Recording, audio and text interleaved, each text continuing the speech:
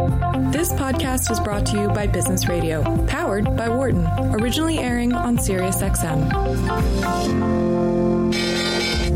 Welcome to our Behind the Markets podcast. I'm your host, Jeremy Schwartz. Alongside Wharton Finance Professor Jeremy Siegel, we tackle the latest market trends every week on Business Radio, powered by the Wharton School, SiriusXM, channel 132. Our guest consists of experts like the world's leading authority on long-term economic growth, Bob Gordon. We will continue to see jobs created rather than destroyed. Former chair of the Federal Reserve, Janet Yellen. I don't think either of us ever expected that we would live through a financial crisis. Or even the head of the Digital India Foundation, Arvind Gupta. The reason that people are talking about India is massive digitization and financial inclusion that we have done over the last couple of years. Enjoy this week's show.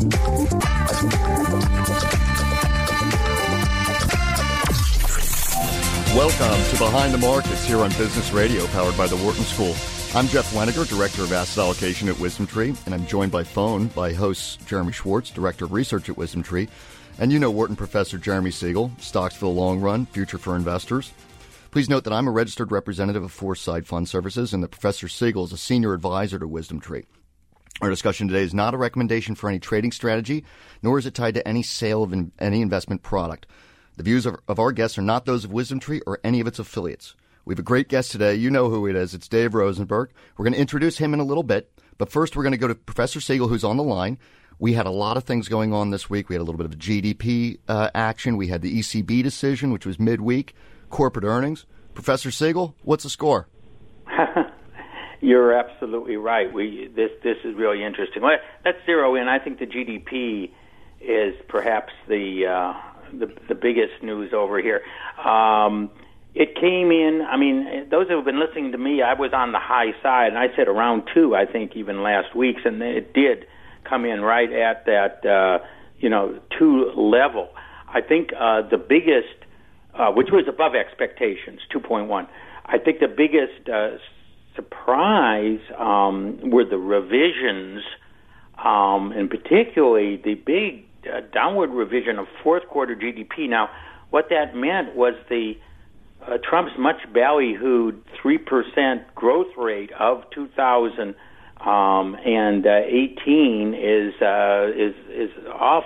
Is now not history. It's 2.5, a big downward revision. Now, there was some bump up in 2017, and he was president during then. So his GDP during the whole period certainly is not bad. In fact, it's quite good given that, we're 10 years out into an economic expansion. But, clearly the 3% growth, which was quite remarkable, he just made it on the original data on 3%, which is what he wanted to do, really now is quite off the mark. Now, as far let's concentrate on what this means for the Fed next week. A lot of people, the first commentary on, my goodness, the economy isn't that weak, and it is true. You look at the real data. Jobless claims looked very, very strong yesterday. This GDP number is strong. A little bit more inventory build, which is tamped down this quarter, third quarter's GDP estimates by just a tenth or two by most forecasters that I follow. Still about 2.1, 2.2 looking at this third quarter. Of course, we just moved into it. We're just into July on this quarter. Now, I definitely think they're going on a quarter with very strong probability. As opposed to 50 basis points? I don't think, definitely on this number, they cannot go 50. Not that, actually, I've been saying they should go 50, and I still think so because of the term structure, but they're not going to go 50. Let me say one thing that is really important in this report. Even though GDP number came in quite strong in the second quarter, the personal consumption expenditure deflator, which is just a fancy name for the inflation index that the Fed follows, actually came in below estimates. And we're going to be getting tomorrow the actual estimate for the June personal consumption expenditure. But that's the one that they target. When you hear that the Fed has the 2% target, and that is the index that they target, that is falling further below their expectations. So all those doves that are going to be in favor of it's going to be a very spirited discussion. The real economy is not really deteriorating, yet the inflation index is not meeting that expectation. Now, other inflation indexes are consumer prices and a few others. I won't go into them, but the Fed is very explicit about the one they follow. And the one that they follow is actually falling even further short of the 2% target that they have.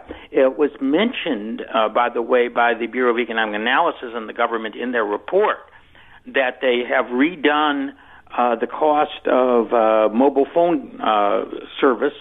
And when they put in all the discounts and all the extra benefits that people get, it is going down in price more than they had originally anticipated. That's one of the reasons why the PCE is moving downward.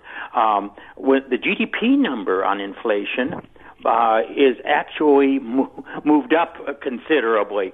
But GDP includes exports, includes government services, includes investment goods.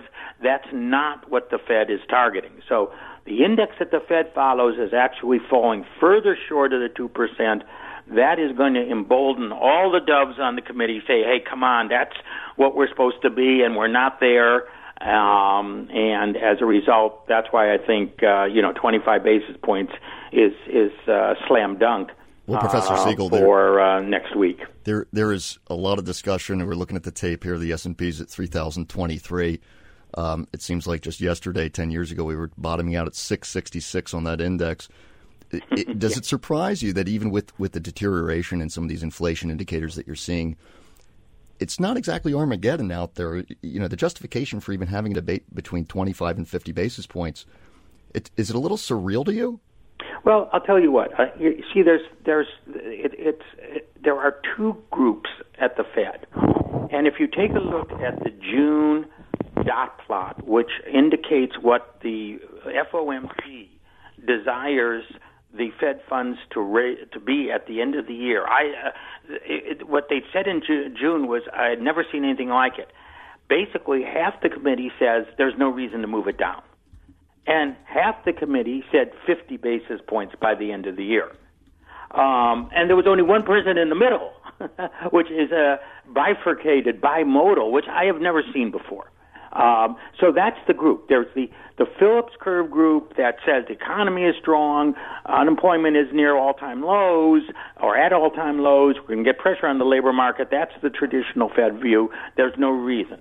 Then there is the term structure group.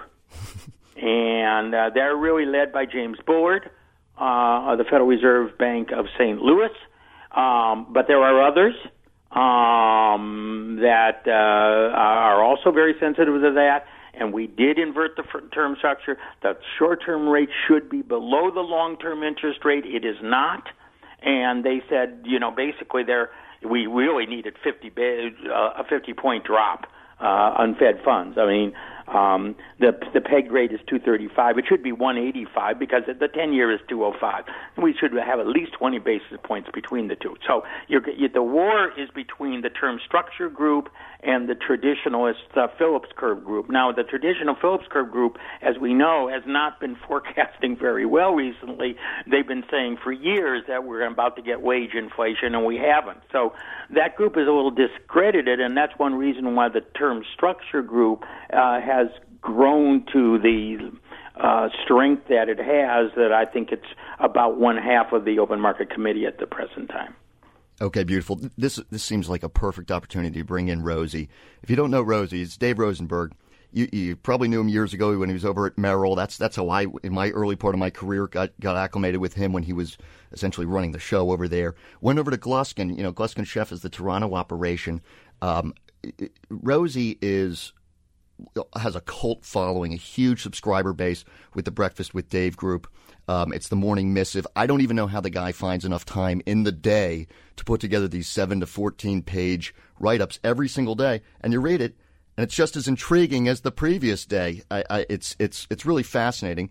And as you'll see as we get into this, and Professor Siegel, I'd like you to stay on the line. Rosie has an encyclopedia. So I definitely want to hear his interpretation of events. Well, Dave, you're a talker. What's the score? What do you think about what Professor Siegel just said? Well, I really don't have any fundamental disagreement with the characterizations, certainly of the Fed, and we know it's a very divided Fed. So starting off on that, I think that what's important here, there's a couple things. I'm actually quite happy that Powell seems to have signaled that the Fed is no longer data dependent. I've never really liked that philosophy because if you're following the data, you're destined to make a policy mistake because the data are backward-looking, and the impact that monetary policy exerts on the real economy, those lags are long, variable, and insidious, and they can last anywhere from 12 to 36 months. So you're just doomed to be making a mistake if you're following the data. Let traders and economists and pundits follow the data. The Fed should really be forecast dependent.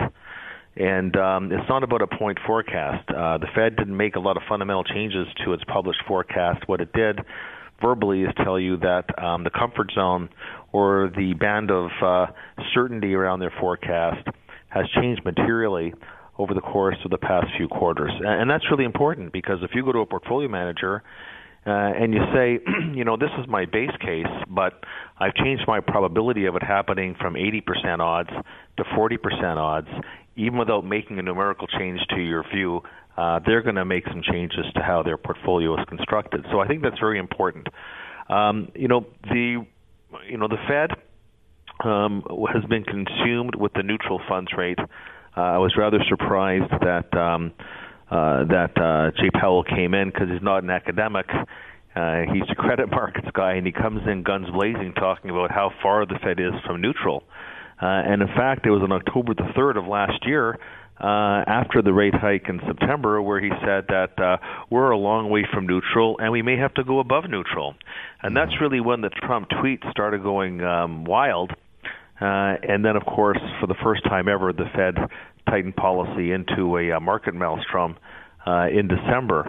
I've done a lot of work on the neutral funds rate. And I remember that Lyle Brainerd, the governor on the Fed, talked about what's really important for monetary policy is the short-term neutral funds rate. And I've done my own work on where observable or measurable inflation is in the United States. I think most of the scholarly research would say that the funds rate in real terms, that is, at neutral equilibrium, is around 0.5, 0.6%. I get the neutral funds rate closer to 1.5% than 2.5%. And one of the first things that Jay Powell did when he came in was the Fed, after years of cutting their estimate of the neutral funds rate, it's hard to believe that just about 7-8 years ago, their estimate of neutral was 4.25. Yeah. People tend to forget that, and they got as low as 2 3/4. Then Powell comes in, they go to 3. I think that was a classic mistake. And now they're back to 2.5, and they're still too high. So when people are debating, should the Fed do this, should the Fed do that? Well, I think there's two things. They're operating policy based on their forecast, not on the lagging indicators or coincident indicators.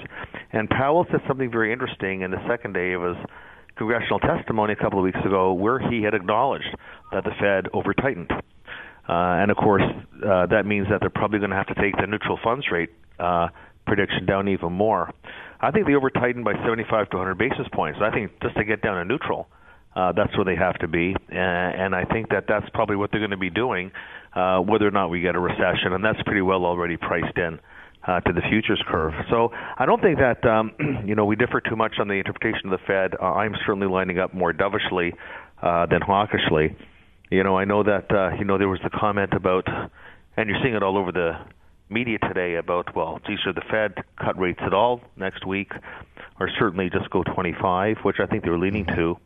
But make no mistake, today's GDP number was pretty mixed. It was heavily influenced, of course, by the 70% of the GDP pie called the consumer, which was up at a 4.3% annual rate. We have to take that in the context of 2 quarters previously, each one barely more than 1%. But what has me a little concerned here was how that 4.3% growth in consumer spending, which seems like a lovely number, how that was really constructed. Because we know that real after-tax income was only up at a 2.5% annual rate. So this was really funded by a drawdown in the personal savings rate. Of course, you could see that in the very strong numbers that we've gotten of late in terms of revolving and non-revolving consumer credit. But if we had held consumer spending to the rate of growth of organic income, that wouldn't have been 4.3%. It would have been 2.5%. And real GDP would not have been 2.1%. It would have been 1.0. And we'd be talking about a stall speed economy. So I think that the tenor behind what happened on the consumer leaves me relatively unimpressed. And then you take a look at some of the other components of the report. Real exports down 5.2% in annual rate. For the first time in 3 years, capital spending, business investment was negative 0.6. And even with the dramatic downturn in mortgage rates, all the heavy lifting that the bond market did to get mortgage rates down, here we have residential investment or housing negative 1.5%. I mean, housing in the GDP accounts has contracted now for 6 consecutive quarters.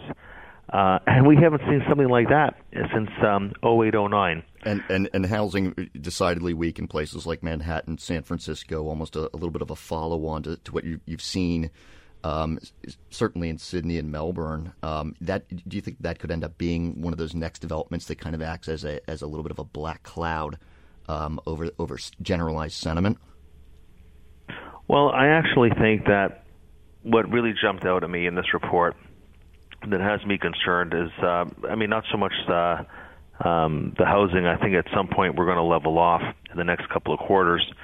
And it's not necessarily the consumer, although what I'm trying to say is that was what I would refer to as a low-quality 4.3 on consumer spending. It was the drawdown of the savings rate. And the reality is that income was only up 2.5%, which isn't terrible, but it shows you that the extent to which consumption growth outpaced real income growth. What catches my eye here is the decline in business spending. And my thesis all along has been that this will be a capital spending-led recession. I think the trade tensions and tariffs, that's really an added source of aggravation. But I always say after a Fed easing cycle, follow the bubble. And then, of course, when you get the Fed tightening cycle, you tend to find that the bubble tends to either burst or certainly see the helium come out of it. And the bubble this time around was on corporate balance sheets, not household balance sheets. So there's a whole host of reasons why capital spending is weakening. A lot of it, of course, comes down to the general global uncertainty politically and economically, but also the reality is that this is the first year of 5 years where we're going to have a tsunami of corporate debt refinancings. And so we're going to be finding a lot of the cash flows being diverted to debt service, even under this low interest rate environment, and away from capital spending. Well, and I'll just make the point that you see this in the past in other cycles. Capital spending will lead to declines in employment or certainly weaker employment conditions. We've seen that lately. Look at the JOLT survey. Look at the high. I know that the professor is right. The jobless claim numbers were very low. Nobody wants to fire because we don't have any talent left in the labor pool, so you want to hang on to your best talent. But the hiring rate is slowing down materially. And the one thing that caught my eye in the latest ADP number is that small business employment has contracted now for each of the past 2 months. And small business employment is a great leading indicator for the labor market and the economy, and that's starting to roll over. And held up as for some time as one of the support structures for the U.S. economy. Ladies and gentlemen, who you're listening to, that's the voice of Dave Rosenberg. He's the chief economist and strategist at Gluskin Sheff. He's going back and forth here with Professor Siegel from Wharton. This is a beautiful thing. And what I want to do is I want to make sure that we can stay on the rates subject because I feel like we cut off Professor Siegel a little bit on rates. There was allusions you just made, Rosenberg, to this chase down a little bit, the currency wars. You had made a brief reference a little bit there to Trump being the tweeter in chief with his conflicts with Jay Powell. You're on Business Radio here, Behind the Market, Sirius XM 132. Professor Siegel, 1 basis point on a 20-year German Bund. What? Yeah, right. And on a 10-year, it's minus 37. But I do want to go back just to understand. David, you think the neutral real Fed funds rate is negative 1/2 to give you a 1.5 nominal? I was a little confused on what is your real neutral Fed funds rate? Well, real, I'd put it 0.5, 0.6. Okay. And then the question becomes, what is the core inflation rate? So much of the CPI and PCE are imputed by the government statisticians. But if you looked at inflation for the goods and services that you can actually measure relatively precisely, underlying inflation is closer to 1% than it is to 1.5 or 2. And so that's why I say that my estimate of where the neutral nominal is probably close to 1.5 as opposed to where the Fed's published is right now, which is 2.5. So you think that inflation is just being overstated? By the way, yeah. I've been saying for a long time, one of the big phenomenons of the last 10 years is the collapse of real interest rates, both on the long end and on the short run. And I totally agree with you. The Fed has been way slow at lowering their long-term neutral rate, really lagging. I mean, I have to give Bill Gross credit. Remember, he talked about the new neutral. He said it was 0 on real. Back, I think it was 2014 when he said, and the Fed was, as you said, the Fed was like, 2, 3, 4, way up there. And he said, guys, we're in a new world that's much lower interest rate. Personally, I think it could be 0 or not. Now, you're redefining the inflation rate, so in a way we could both adjust that one way or the other. But given the published inflation rate, I think the new neutral is 0, maybe even minus 0.5%. I mean, I think, you take a look around the world, and you take a look at, the level of risk aversion and savings habits and everything. But I think the Fed is way too high then. And I think that you're right. What happened was Powell, took the Fed's level, which is way too high, said, unemployment is so low, therefore we should be there and maybe even a little above there. That was the standard Phillips curve story. And then the market sort of punched him into, hey, guys, that's too high. That neutral rate that you're thinking of is too high. And as you know, the Fed itself lowered, it was a big lowering between March and June, and they may lower it again when we get to September, the next meeting, which, of course, is going to be a really interesting meeting on whether they're going to go that remaining 25. I totally agree with you. The short rate should be lower, and the neutral rate is lower, and the Fed is really slow at recognizing that level.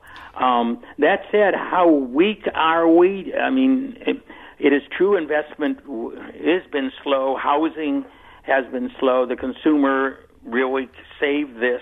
So in a way, the details of this report are not great. There was also more inventory accumulation expected, which is also a detail that does not make the future. And that is another reason why I think the Doves, have a great case of let's continue moving this rate down. Now, does this lead? Do you think this will lead to negative real GDP growth, David, in the next 2-3 quarters, or just sort of what we sometimes call a growth recession, which is 0 to 1% type of GDP? Yeah, I wouldn't be surprised in the next, say, 3 to 4 quarters that we see a flat to negative print. I think that this coming recession is not going to be defined really by the magnitude or the peak to trough weakness in GDP as much as the duration and how difficult it's going to be for monetary and fiscal policy to get us out of this. So I would say this much, without getting into, whether or not we get a negative number that ultimately gets revised anyway. I can't believe how many people today, and I've seen some published reports and on TV talking about how we can breathe a sigh of relief because there's no recession. Again, these are coincident numbers that we're looking at right now. They don't give you a lot of window on the future. And I'll tell you this: data back to 1948. You'd be surprised to know that in the month before in the quarter before the recession, GDP isn't negative. And actually, if you go, and I'm looking at the 10 different recessions in the post-World War II experience, you'd find that as the recession is beginning, and I'm talking about either the quarter before the recession starts or the quarter that the recession starts, that the median GDP growth rate for that quarter is 2.4, and the average is 3.2. I agree with you 100%. In fact, it is months and months later when they actually called the turning point. The turning point of the recession, if I remember, was December 17. 2007 is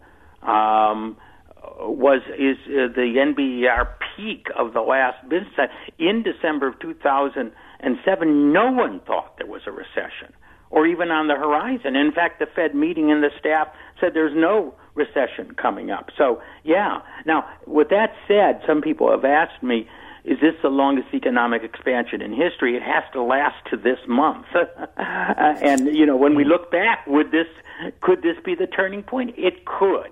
It definitely could. I would say as the data is coming in, it doesn't look like July is maybe the turning point, but you're absolutely right. The past GDP is not a relief that's saying there isn't a recession coming up. Now, that being said, I don't see one.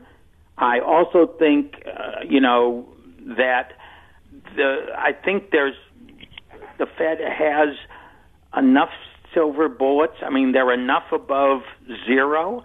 They can go back to QE. I mean, none of this will solve everything, but they certainly have far more latitude than the Japanese or the Europeans by a mile in terms of if we do actually see a downturn.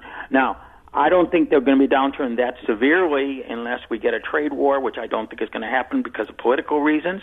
I would just very much solicit your view on that issue too. But I still think the Fed has. I mean, just a quarter point or a half point is going to enough encourage the market, and they can go down even further unless there's some inherent problem that is really going to cause a crumbling of economic growth. Dave Rosenberg, give us a 30 seconds, and then we're going to go over to a break. Look, I think that the economy is weaker than most people think. I think we have to take a look. We had first quarter growth 3.1. Second quarter growth we got today was 2.1. And yet, as I said before, if you strip out the effects of the savings rate drawdown and the effects of government spending. I mean, government spending in real terms was 5% at an annual rate. Last time we had that was in 2009. So if you're taking a look at stripping out some of these things that I don't think are recurring, and of course we still have an inventory overhang, as the professor said. I mean, you strip out the savings rate, that alone, and government spending, that alone, and the economy actually was close to 0% in the second quarter. So I hope the Fed does does a real deep dive into the data. I don't think they'll go 50 next week. At one point, I thought they could. They probably won't, but I think that they're going to be cutting rates pretty aggressively in the next year. I think that this economy is not out of the woods by a long shot. Okay, we're going to take this break. What you just heard was a half hour of Dave Rosenberg and Professor Jeremy Siegel largely agreeing with each other in general commentary. I think lightning must have just struck. That was beautiful. This is Jeff Weniger from Wisdom Tree. This is Behind the Markets on Sirius XM 132. Professor Siegel is going to hop off the line here. Jeremy Schwartz has been on the line the whole time, the regular host of this. He's just out of town. He's on the line as well. We're going to come back in a few minutes. Dave Rosenberg from Gluskin Sheff is going to still be with us. We're going to go right back down this path. And Dave, let's talk about that allusion that Siegel made to more dry powder being in the hands of the Fed Meanwhile, because the ECB has its hands tied and there's so much discussion about that particular central bank. And what you just heard from the last half hour was Dave going back and forth with Professor Siegel about extraordinary monetary policy, essentially. And Jeremy Schwartz, I want to start with essentially some of the things that you had been hearing buzzing around the industry. There had been a few major money managers. Maybe you can discuss this with Dave a little bit, talking about the extent to which the ECB might totally open up the playbook. And I know Rosenberg can go on this until he's blue in the face. What is the story behind that, and what is the market starting to entertain? Yeah, we had a big conversation on the Fed in the first half. The other big news this week was the ECB meeting and Draghi coming out. He's starting to think about his transition plan. Christine Lagarde coming to take over. And there has been rumblings like the ECB's at negative 40 on their deposit rate and charging the banks. And it's creating havoc for a lot of the European banks. They've had really bad performance, not just from the negative rates, but that's really not helping over the last decade. And so people worry about, can they go more negative?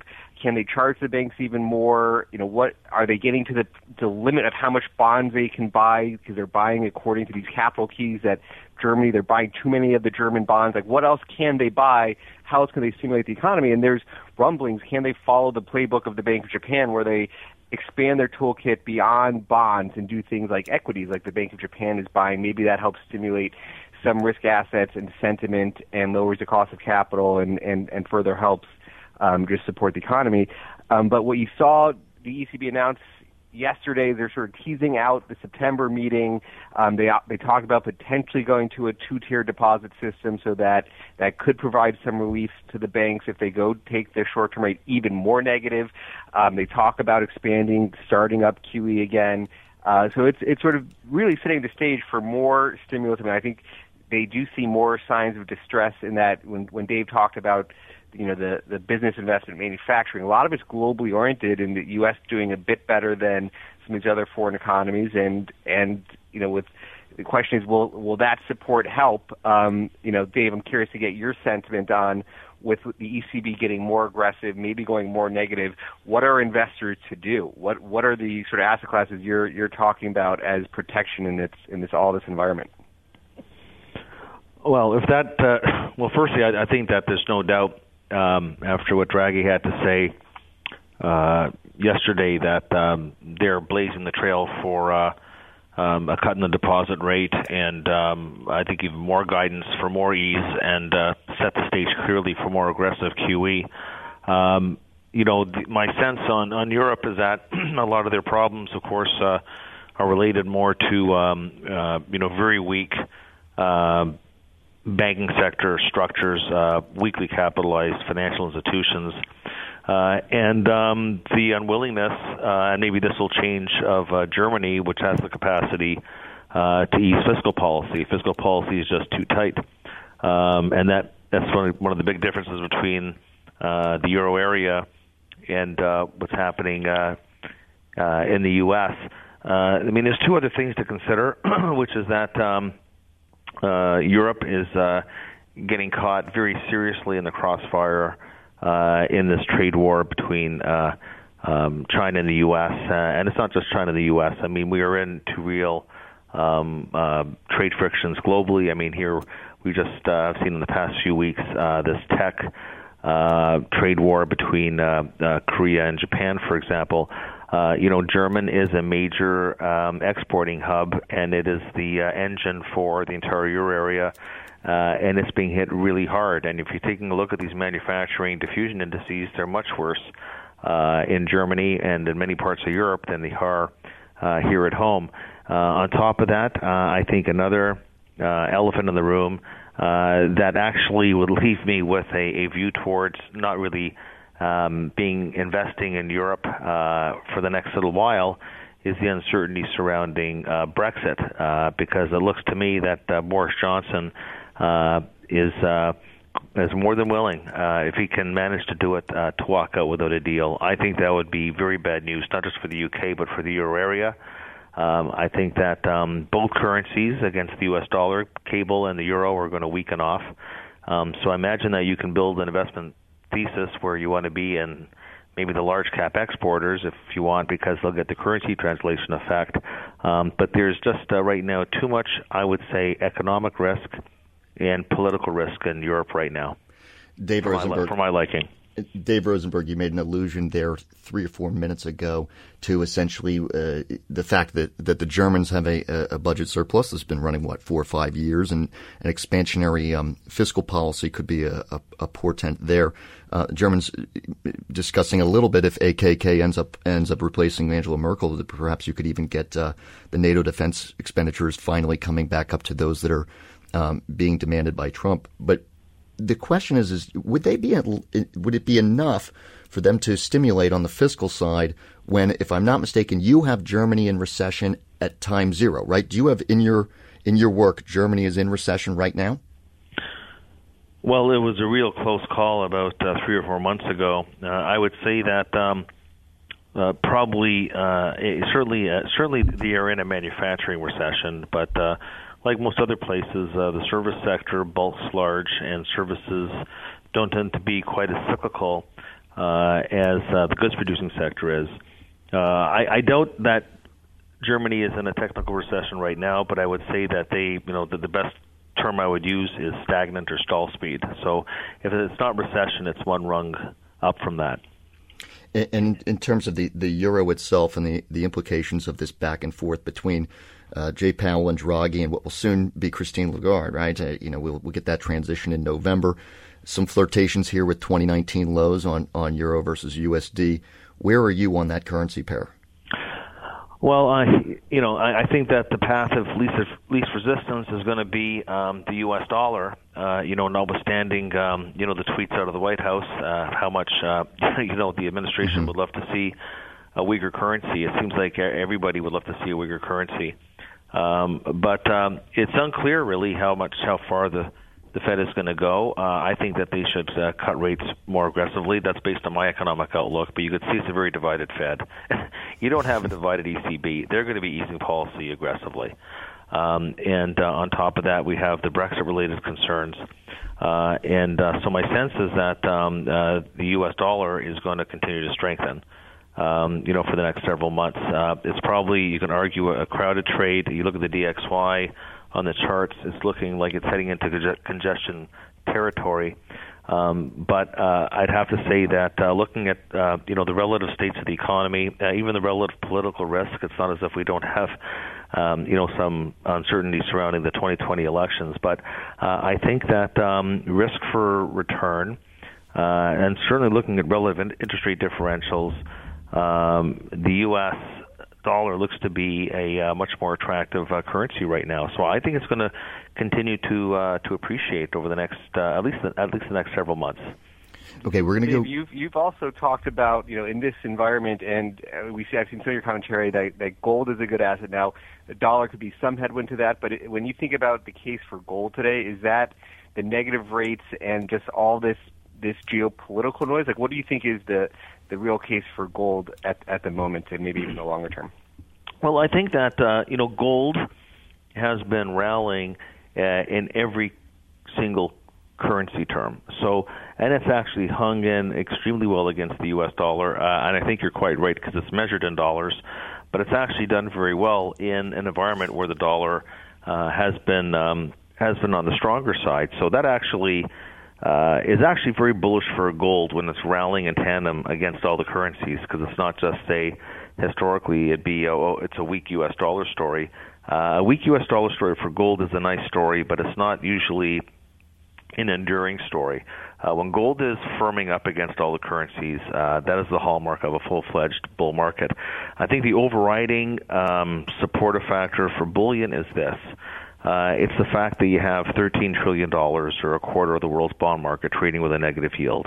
It's the reality that you've got a very unusual situation here, that here 10 years into the expansion, the global output gap has not closed.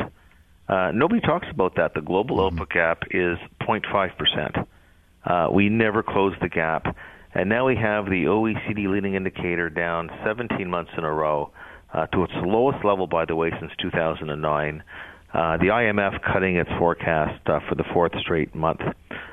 So that output gap is going to widen in the next year, and that means that we're going to get more deflation than inflation. And your thought process would be, well, gold's just a hedge against inflation. No, gold is also a hedge against deflation because it's going to force interest rates even lower. The opportunity cost of holding gold is the coupon, and the coupon in the global fixed income market is disintegrating. And that's, I think, really the bullish reason for gold is where interest rates are heading around the world. Okay. We have to reset here. We're making references here to U.S. dollar strength. Rosie, I want you to start thinking a little bit about implications for the emerging world if the strength continues apace in a deflationary thesis. Not exactly the best situation if you're holding dollar debt and you have another base currency. This is Jeff Weniger over at Wisdom Tree, Director of Asset Allocation. The show is Behind the Markets. The question that was posed was by Jeremy Schwartz, Director of Research, and you know that voice that you just heard. That's Dave Rosenberg from Gluskin Sheff. He's talking about at least a tepid dollar strength situation amid a deflationary thesis, gold bullishness. Would we be walking into a 2020 situation in which EMs who have dollar debt, not as bad as they did during the Asian crisis, sneak up on us and end up surprising this market adversely? Well, there's an old saying that emerging markets are markets that you can't emerge from in an emergency. And I think that, I think that the global economy is going to be is cooling off and will continue to cool off from these already low growth numbers that we have. Don't forget that the latest number by the IMF, I think their latest GDP growth estimate, correct me if I'm wrong, was 3.2%. Well, guess what? That's what we got in 2009. Mm-hmm. And a lot of the haircut on global growth is coming from the emerging market world. So I would say that, the valuations are compelling, but I think that the band of uncertainty over the economic outlook there is questionable. I think I probably would rather be in emerging market debt than equity. I think that real interest rates there are still quite high. Central banks there have a lot of room to cut interest rates. I might want to hedge their currencies, but I think that if I'm going to be in EM, I'd rather be in the bond market than in the stock market. Mm-hmm. Now, there's been some discussion here in almost philosophical circles about Athens versus Sparta, the rise of the new power amid an existing power that we're facing down a 25 or 50 year Cold War. I know you have views on this. I've heard you do century-long type stuff, where China is the new hostile threat to a complacent West. How does this bear into your thesis? Is the market correct in doing this kind of game theory on this type of thing? Well, I think what you're referring to is the classic Thucydides trap, and this again comes down to a whole new range of uncertainties from a global political, economic, and financial landscape. None of us who are alive have ever seen the United States challenged economically the way that China is challenging the U.S. today. So this is not just about a trade war. It's much broader than that. It's really an economic war, and it's going to take hold over a long period of time and create recurring rounds of tension. That again comes right back down to why you might want to own gold. Well, gold is basically a hedge against these recurring bouts of instability. But this is different than the Cold War, where the U.S. was challenged on a military basis from the Soviet Union, and of course, Ronald Reagan spent them into oblivion. This is something different, and every few centuries, you tend to find that there's a new kid on the block that rivals the existing established dominant economic power, like how the U.S. did that after World War I vis-a-vis the U.K. If you told anybody 150 years ago when they were singing Britannia Rules the Waves that it would be the United States, the young up-and-comer that would be the global dominant economic power, that would have been a joke. But so this is a when people talk about, well, there's going to be another a series of phone calls that then leads to the trade team in Washington going to Beijing, and there's going to be a kumbaya moment on the weekend. How should I be positioned? I just say, block all that out. That is just noise. Mm-hmm. Okay, this is going to be a prolonged multi-year period of tensions, and I don't know if there is any near-term solution. What I do have a concern about is that this will continue to lead to what we've seen, and which was actually at the heart of the IMF's growth reduction and their forecast was the pullback we're seeing in global trade flows and the disruption that we're seeing in global supply chains. To me, that's more of an overriding risk, and as it plays out, I think from an equity market standpoint, makes it more and more difficult to justify the valuations you have in the equity market right now. This is Sirius XM 132, Behind the Markets. This is Jeff Weniger. On the line is the normal host, Jeremy Schwartz, and that's Dave Rosenberg. And Dave, in your Breakfast with Dave morning missive, you wrote something that really, frankly, was the first time I've seen this hypothesis. I'm making a reference here to an exodus from Hong Kong onto the West Coast, which is fascinating because I was a little bit on the other side of that trade. This is what you hypothesized, was essentially that Beijing's thinking about now sending the PLA into Hong Kong, and that we would see that continuation of the capital flight, which was the impetus for bumping up housing markets in places like Vancouver and San Francisco. Would that be enough to, say, level out the fear factor that's starting to certainly has gripped Vancouver, but it looks almost like pretty punk data across the California coast on the housing side? Is that almost a benign situation? Well, in the Vancouver situation, it's almost a case of be careful what you wish for. It wasn't just that the Bank of Canada for a period of time raised interest rates, and that Canada Mortgage and Housing, which is really the National Housing Finance Authority, tightened up on mortgage rules, and then you, of course, in BC had the government, establish taxes on non-residents that are buying property that actually don't live in the property. So you bring these measures, and and there's really been a detonation in Vancouver home prices. But Vancouver home prices, I got to tell you, it was a bigger bubble than in most places in the U.S. back 12, 13 years ago. And I go to Vancouver quite often, and a lot of the local residents were actually quite upset about the parabolic surge in home prices that made it unaffordable for the locals, and especially their kids, to move out of the basement and buy a condo or buy a home. So that's a silver lining when you get a home price plunge like that, is it does tend to improve affordability. Then again, if you're a homeowner, you do feel a little bit poorer. I'm happy to say that the prior correction in the Toronto area and the ongoing situation in Vancouver, which is still in a full-fledged bear market, at least hasn't come close to impairing bear bank capital here or causing any sort of financial crisis. So it's just been a plain vanilla, really isolated meltdown in prices in Vancouver. Toronto now has actually passed its correction phase. And the point I was making is that, Vancouver has the highest representation of Asian residents of any country outside of Asia in the entire world. By the way, that includes San Francisco. Yes. And when you go and you take a look at when there was the really big inflection point, which I think was 1989, with the changeover in Hong Kong, a lot of Hong Kong residents, put a few toes in the Vancouver real estate market. So the question is, you watch these protests, and now they're getting, they morph from being peaceful to being violent, and you're seeing the effect of the political turmoil. And you are talking about, at the margin, a lot of people that have the means of buying real estate. Where would they buy? If you look at Toronto is very cosmopolitan, but if you go to Vancouver today, if you got off the airplane, you think you're actually stepping into Asia.